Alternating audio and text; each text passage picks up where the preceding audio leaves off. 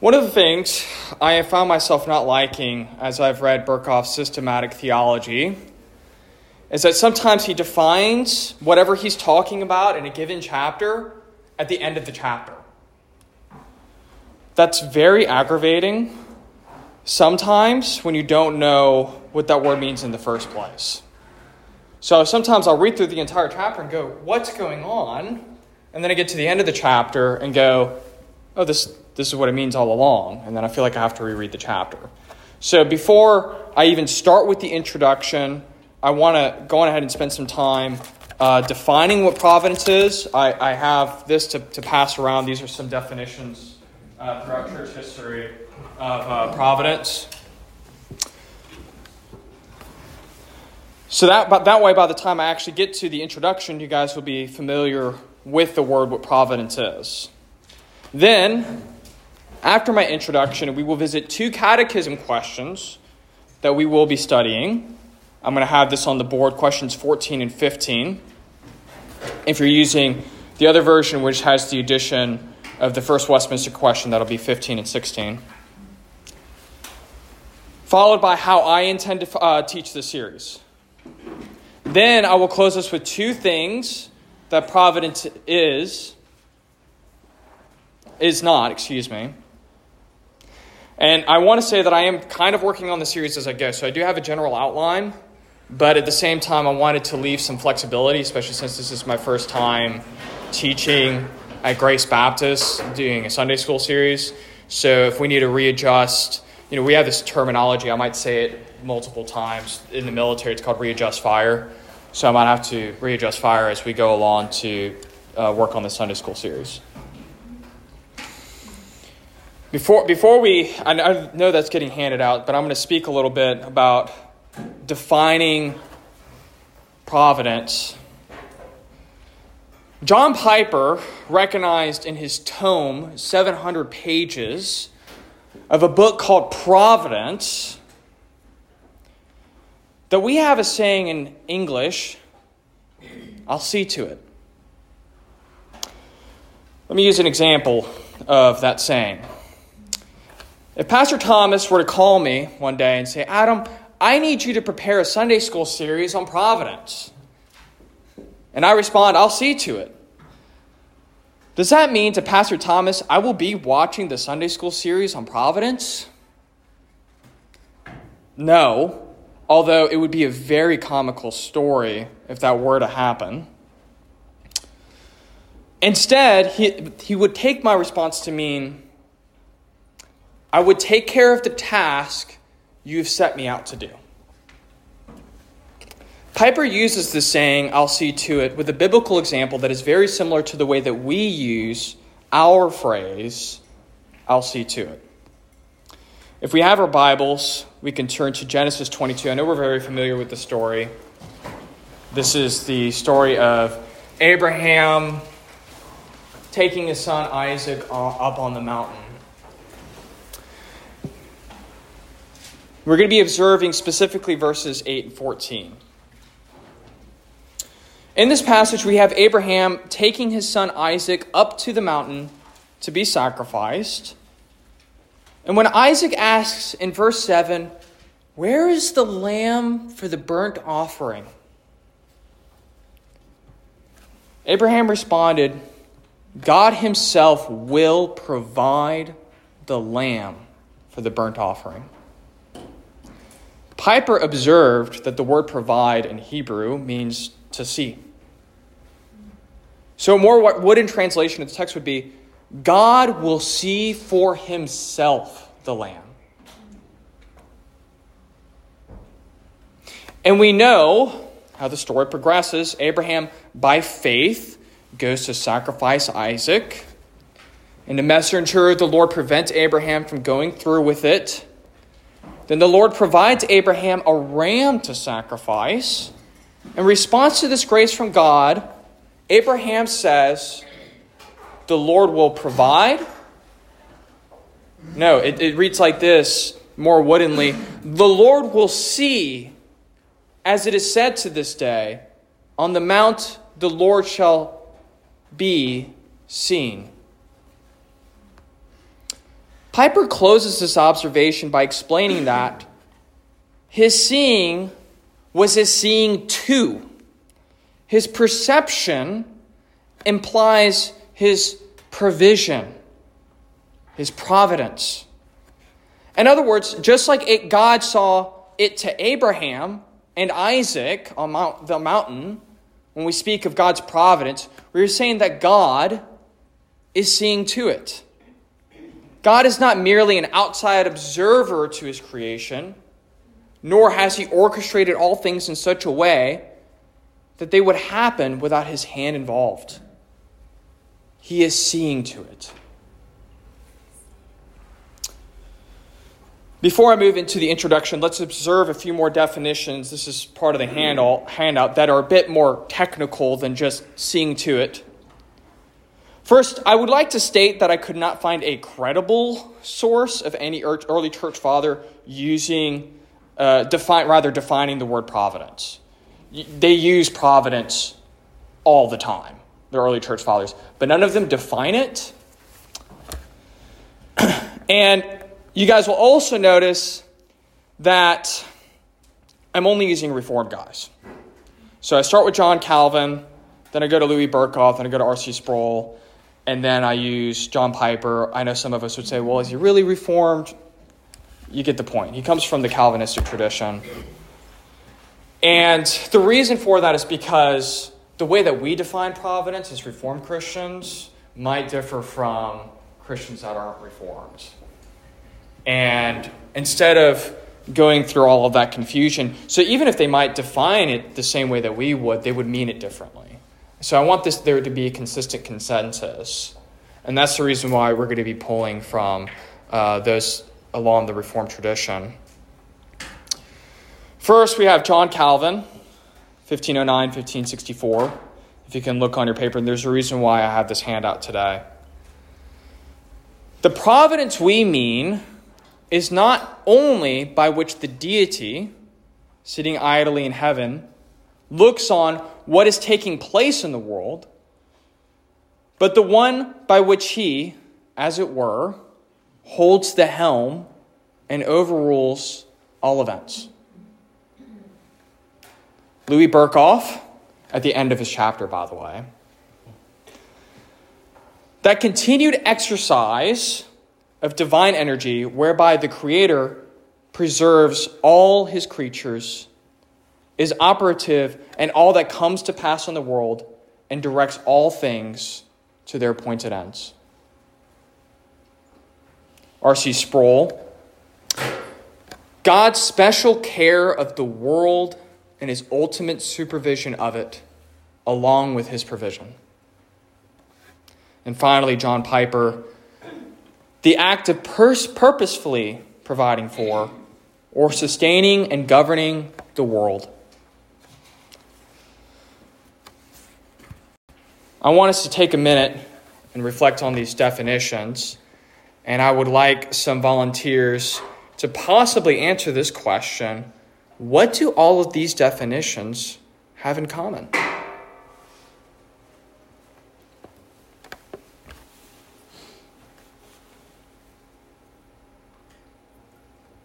God directing all things. God directing all things. Active participation. Active participation. Active participation by God.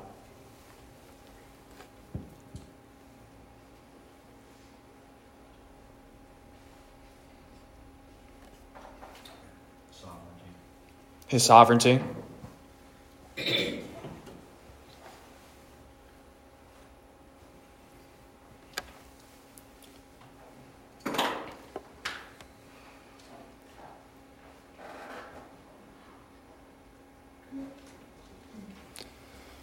So we have his sovereignty, God working through all things. We have God, what was yours, John? Is it governing all things? Governing all things. Thank you, John.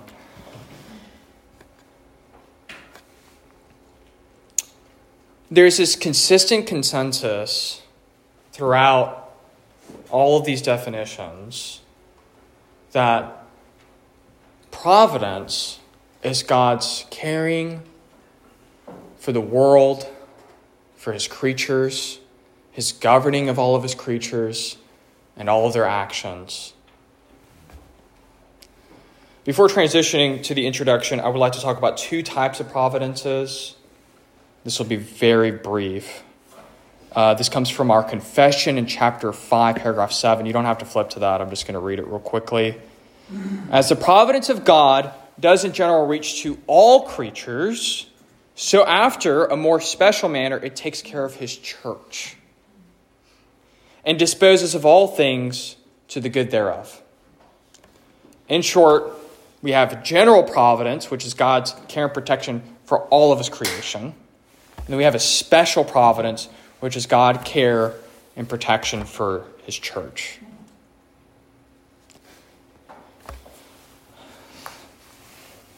The doctrine of providence is one of the many rich doctrines that one can find throughout the scriptures. There are many pastors who make this joke where my doctrine of my denomination is taught from Genesis chapter 1, verse 1, until the amen of Revelation. This isn't a joke to say that providence is that. Every word in the confession says this. We'll talk about this another week. Every word in Scripture is delivered to us by providence.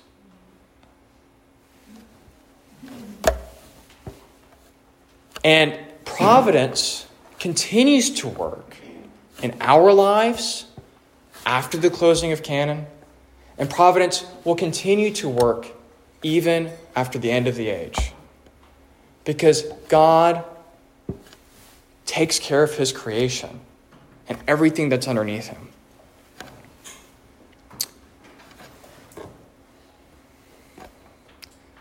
Yet, even this doctrine, like some other doctrines we have observed from our catechism study so far, does contain mystery. And that God has not revealed to us how he does all of his providential work. But this mystery will be discussed later at another week. Let us observe our two catechism questions. What are God's works of providence? We could read this together. I don't know if everybody can read this. Sorry. God's works of providence are his most holy, wise, and powerful preserving and governing all his creatures and all their actions. And then question 15. By the way, I can never write like this. Providence has given me a wonderful wife that knows how to write that. What special act of providence did God exercise towards man in the estate wherein he was created?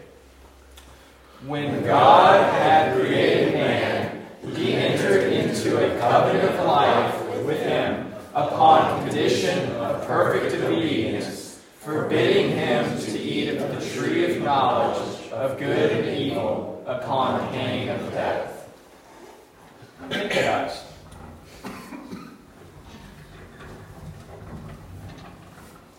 These two questions I had to memorize for class. It's also in the Westminster Shorter Catechism. So we could say the Presbyterians at least have this part right.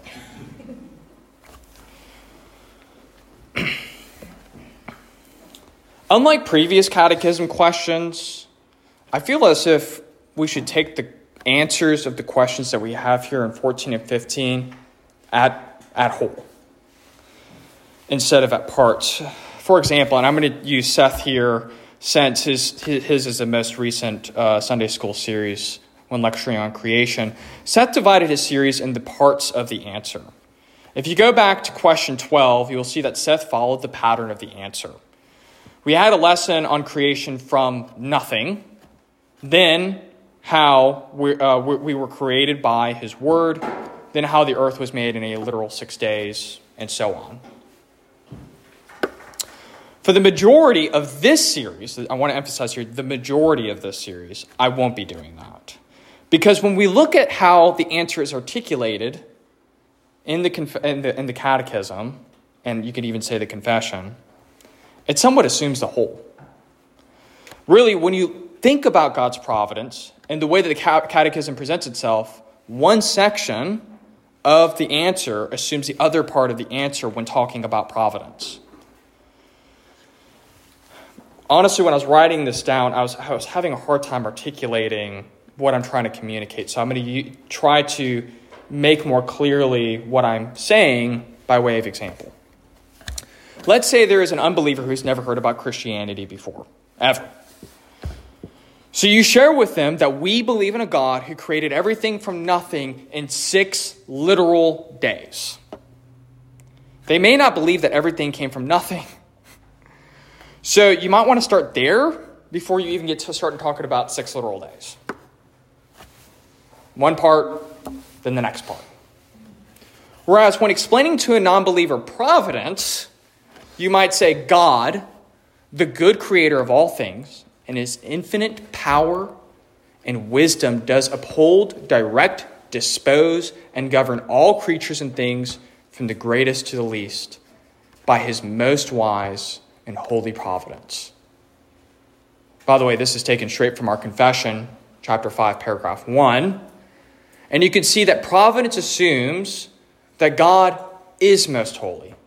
God is most wise and powerful, preserving and governing all his creatures and all their actions.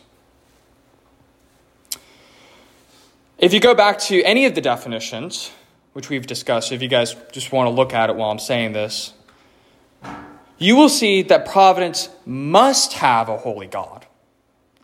Providence must have a wise God.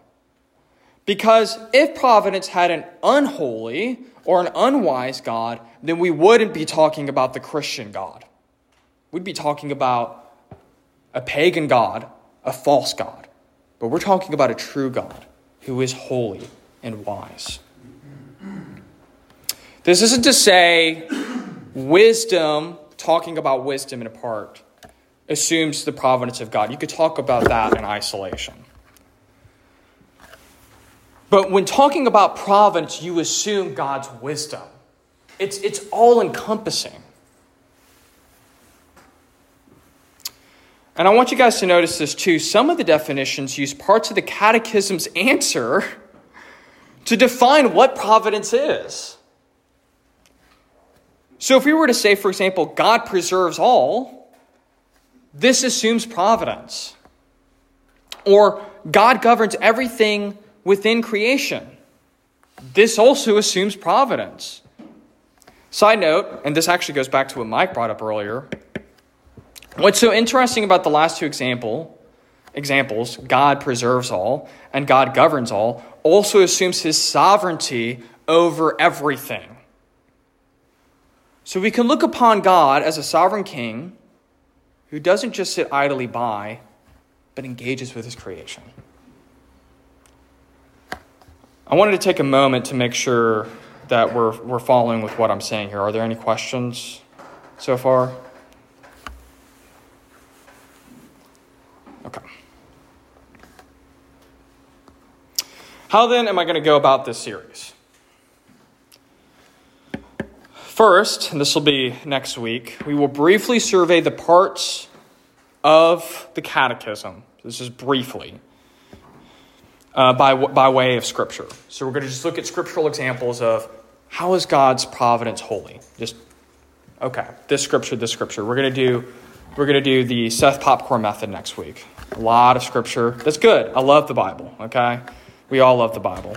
You have to come to the evening service tonight.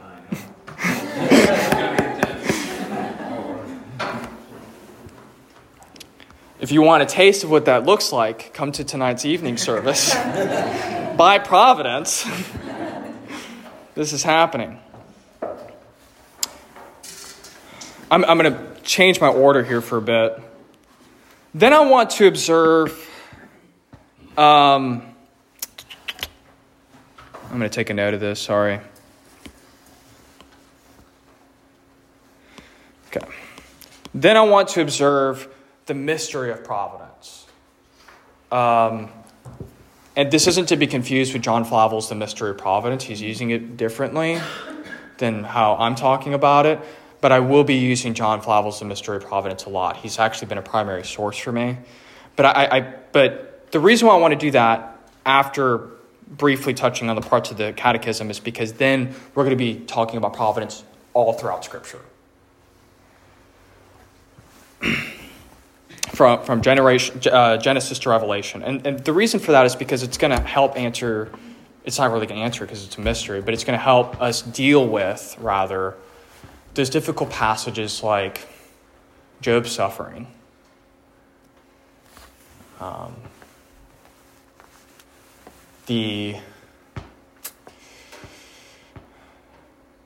Anyways.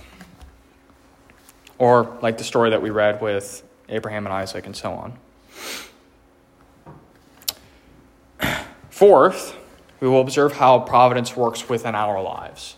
So we're going to go through I'm not going to read every verse, but we're going to look at providence overview.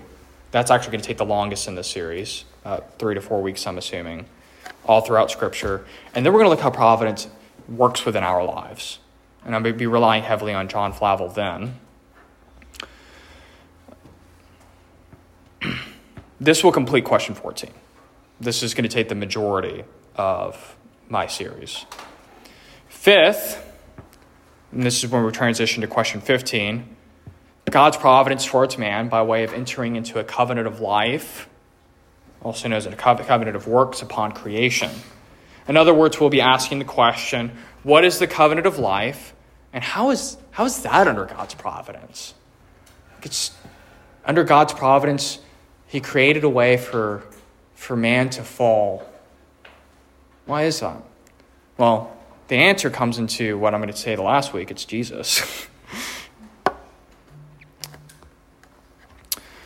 So far, we have defined providence, observed the 2 catechism questions that we will be looking at in this series, looked at a general outline and purpose for the series, and now I will transition to my last point, which is 2 things that providence is not.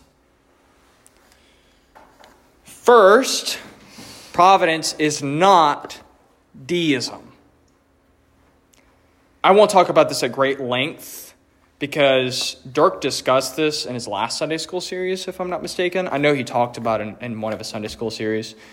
But it's vital that we get a refresher on what this is.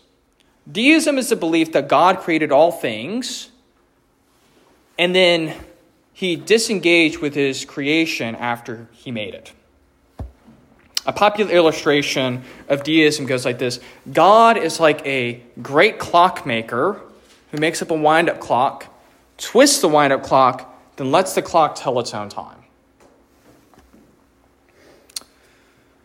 I know it's been a few months since Dirk last taught this, but let me ask this question. Why is deism incompatible with divine providence? Providence. Go ahead. It takes away the caring aspect.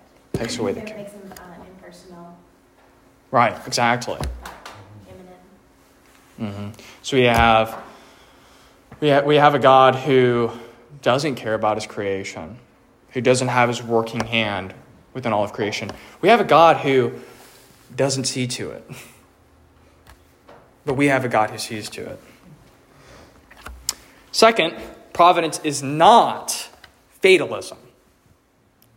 I feel like where deism is easy for us to refute as Calvinists, fatalism is a bit more difficult to explain away if you don't know what fatalism is. Because you will, if you've not already, found the charge against Calvinists for being fatalist. We believe in a God who predetermined all things that would come to pass. We believe in a God who elects His saints according to the counsel of His own will. So you will have some people say, according to your view of predestination and election, what does it matter what I do? It's been determined anyways. Fatalism is the belief that all things are predetermined by an external force without purpose, making all things that would come to pass just to pass. There's no rhyme or reason to it. So with that definition, and I feel like I kind of already said it, but I do want to ask the question anyways. What is the problem with fatalism?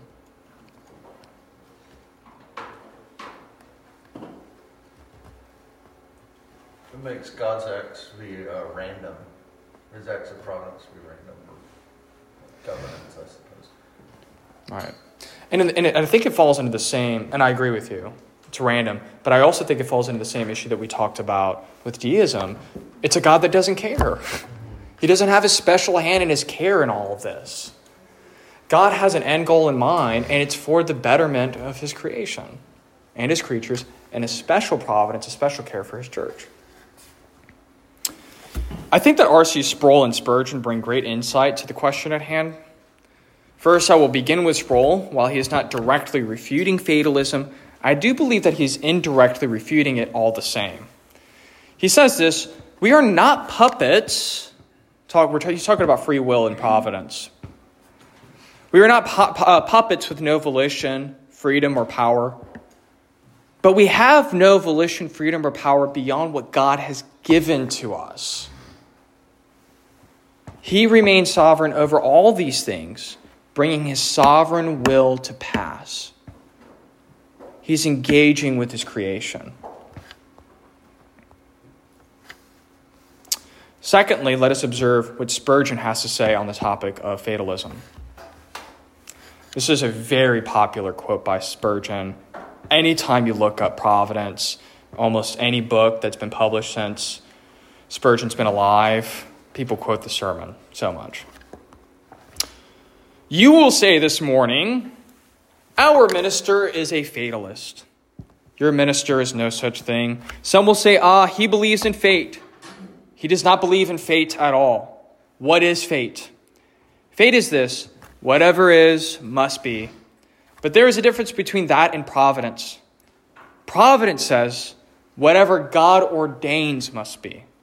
But the wisdom of God never ordains anything without purpose. Everything in this world is working for some one great end. Fate does not say that. Fate simply says that the thing must be. Providence says God moves the wheels along, and there they are. If anything would go wrong, God puts it right. And if there's anything that would move awry, he puts his hand and alters it. It comes to the same thing, but there's a difference to the object. There's a difference between fate and providence. And there's a difference between a man with good eyes and a blind man. Fate is a blind thing. It is an avalanche crushing the village down below and destroying thousands. Providence is not an avalanche. It is a rolling river, rippling at first like a small stream down the sides of the mountain, followed by minor streams, till it rolls in the broad ocean of everlasting love, working for the good of the human race. The doctrine of providence is not that what is must be, but that what is works together for the good of our race, and especially for the good of his chosen people, that the wheels are full of eyes, not blind wheels. I think that's a good saying by Spurgeon. In conclusion, I don't think that the average Christian actually struggles with deism or fatalism. This isn't the issue for the average Christian. I'm not saying that it doesn't happen. What I do think the average Christian struggles with in our time is a hyper-naturalistic view of the world. I found this so interesting when reading John Flavel, a Puritan writing his book called The Mystery of Providence in 1678, writes that he is afraid that the men of his generation profess to know the God of providence, but in the meantime live like atheists, as if God had no part in the natural world. As far as I can tell, the proto-Darwinistic thoughts, so right before Darwin and his major publication on the species or what have you, does not take fold until nearly a century later. So we're talking late 1700s. Flavel's writing in the late 1600s. I'm not using this as a moment to jab on Darwinism. That's for another time. What I am saying is that Darwin's views led in part, to the new atheism I grew up with. When I grew up, and I grew up in the 2000s, it was the thing. I'm 27, by the way. Let's put a year to that, 97. God's good providence had me born in 1997.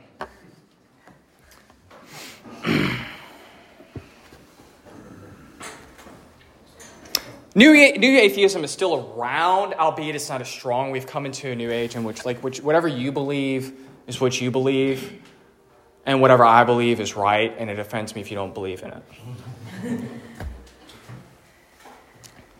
I'm going to coin a phrase called postmodernism. Anyways, when I think of Flavel and what he said about this, and the fact that he found it worrisome, a man at a time before the internet, VHS, I do know what a VHS is, the moon landing, the telephone, the automotive, and before the United States was even an independent nation. He worried that Christian men lived like atheists. Then I can know for certain in this modern time that men do live like atheists, Christian men. And I think a good doctrine of providence would help them with that. So I pray that this series will bring a great comfort, either as a reminder or as a part of unnoticeable conviction that God's hand in this creation is present even now, and that God will see to it. Before I open up to questions, I want to take a moment to read a psalm. We're going to read Psalm 121.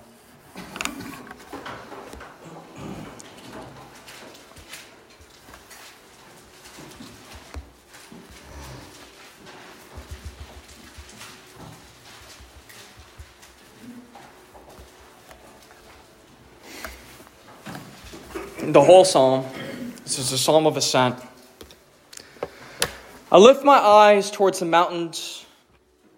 Where will my help come from? My help comes from the Lord, the maker of heaven and earth. He will not allow your foot to slip. The protector will not slumber. Indeed, the protector of Israel does not sleep. The Lord protects you. The Lord is a shelter right by your side. The sun will not strike you by day, or the moon by night. The Lord will protect you from all harm. He will protect your life. The Lord will protect your coming and going, both now and forever. Amen.